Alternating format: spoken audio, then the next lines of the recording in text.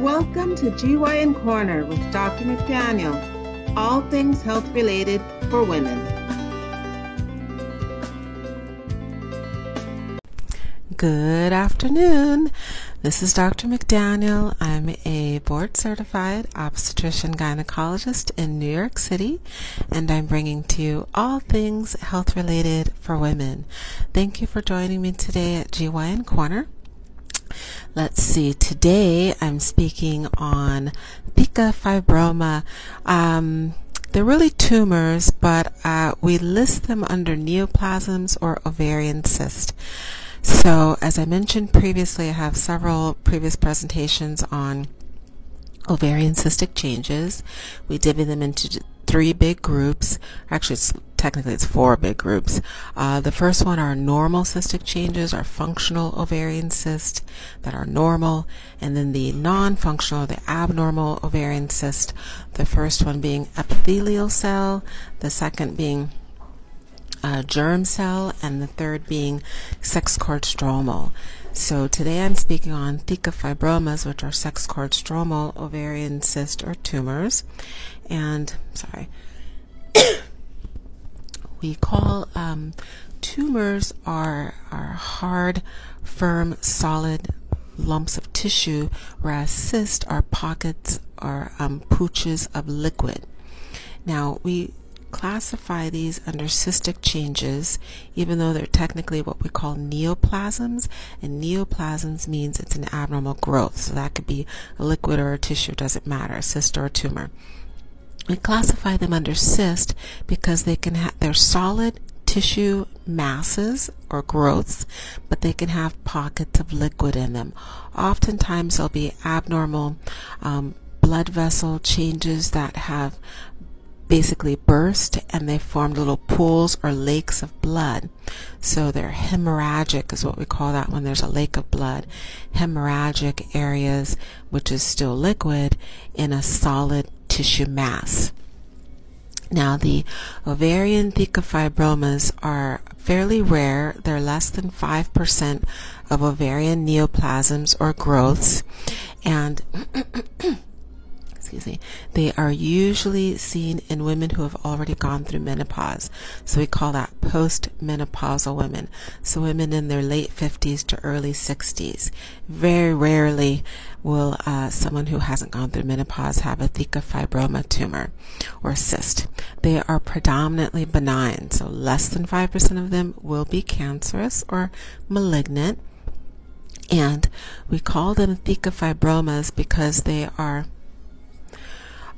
representing two different types of tissue, imitating two different types of tissues in the ovary. So the background structural tissue, which we call the stromal part, and that's the theca part. That's the fibroma part. It mimics collagen or proteinaceous type of firm, hard, solid growth. And the theca part is the sex cord portion. Those mimic types of, very, very early ovarian follicles or eggs, the surrounding cells around the follicles or eggs, which are theca cells. So you have this ovarian cyst that's in the sex cord stromal category because it represents both of those, the egg development and the background tissue development. So we call them theca fibromas. Theca fibromas are always hard, firm lumps of hard mass of tissue, and they completely replace the ovary, the normal ovary. So the ovary is completely replaced with a hard, firm, feels like a rock. And then inside, if you cut it in half like a hard-boiled egg, it'll be little pockets of fluid, usually bloody fluid, sometimes clear, yellowish, watery fluid. They usually have absolutely no symptoms whatsoever. They're picked up incidentally. Pretty much every single time they're discovered, they're picked up incidentally on the routine annual or well women's exam. When we do the physical exam portion of the pelvis, we feel, instead of soft, normal ovarian tissue changes, we'll feel a hard rock. Of course, that's not normal. Usually there'll be misconstrued for a fibroid of the uterus because they're hard and firm and they're sitting right next to the uterus. So then the imaging study will obtain will be a sonogram or an ultrasound. And the ultrasound, same as the sonograms we use when we're looking at the pregnant women at the babies, we'll see that it's not, usually it'll be obvious that's not connected to the uterus. It's right next to the uterus, but sometimes then you're not sure if there's a small connection from the uterus, so it's a fibroid that you just couldn't see with the sonogram. But you usually will not see any obvious ovarian tissue. You'll see that firm, solid, hard tissue with the little pockets of liquid. And then a more definitive study will be a CT or an MRI. And then once that's obtained, it is replacing the ovary, then it's going to be surgery as the treatment.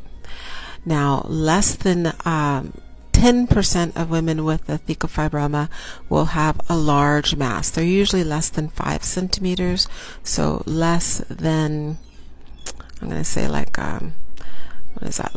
Smaller than an avocado. An avocado size or smaller, and then a small portion will be larger. The larger they are, the more abnormal they can potentially be. So the larger they are, they can potentially start to have precancerous or borderline or abnormal cell changes. They can turn malignant or cancerous. A lot of times they'll start to become an irritant. They'll cause inflammation. Fluid will develop in the pelvis. We call that fluid in the pelvis ascites. And then sometimes tumor markers will be positive for potential cancerous growth once they're large like that. Less than 10% of them are on both ovaries or will be eventually seen on the other ovary. So we call that bilateral because it's both sides. So less than 10% of them are on both ovaries or bilateral. As I said, over 95% or so are benign. They're not cancerous. The treatment is just completely lopping off the ovary, removing the whole mass with the ovary, and then we monitor them periodically. So I hope that's been helpful information on a fairly rare ovarian neoplasm or abnormal growth, which we call a cyst because it has pockets of liquid in it, and that's the theca fibroma. Thank you for joining me today at GYN Corner.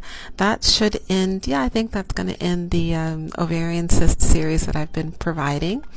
And please, if you're following me on Facebook, please hit the follow button and hit the like button. Let me know that you enjoy the presentations, and you'll also get a heads up on what's being presented and when. And if you're following me on the YouTube GYN Corner, please hit the subscribe button. And same story, you get a heads up. It lets me know that people enjoy what I'm presenting.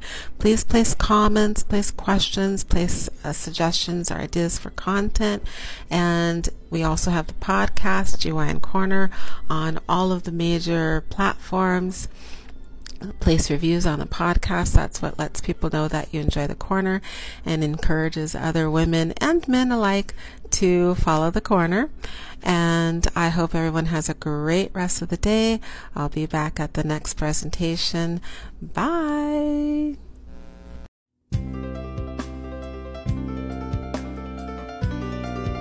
Thank you for joining Dr. McDaniel at GYN Corner, all things health related for women. Please subscribe and join us again soon for another episode.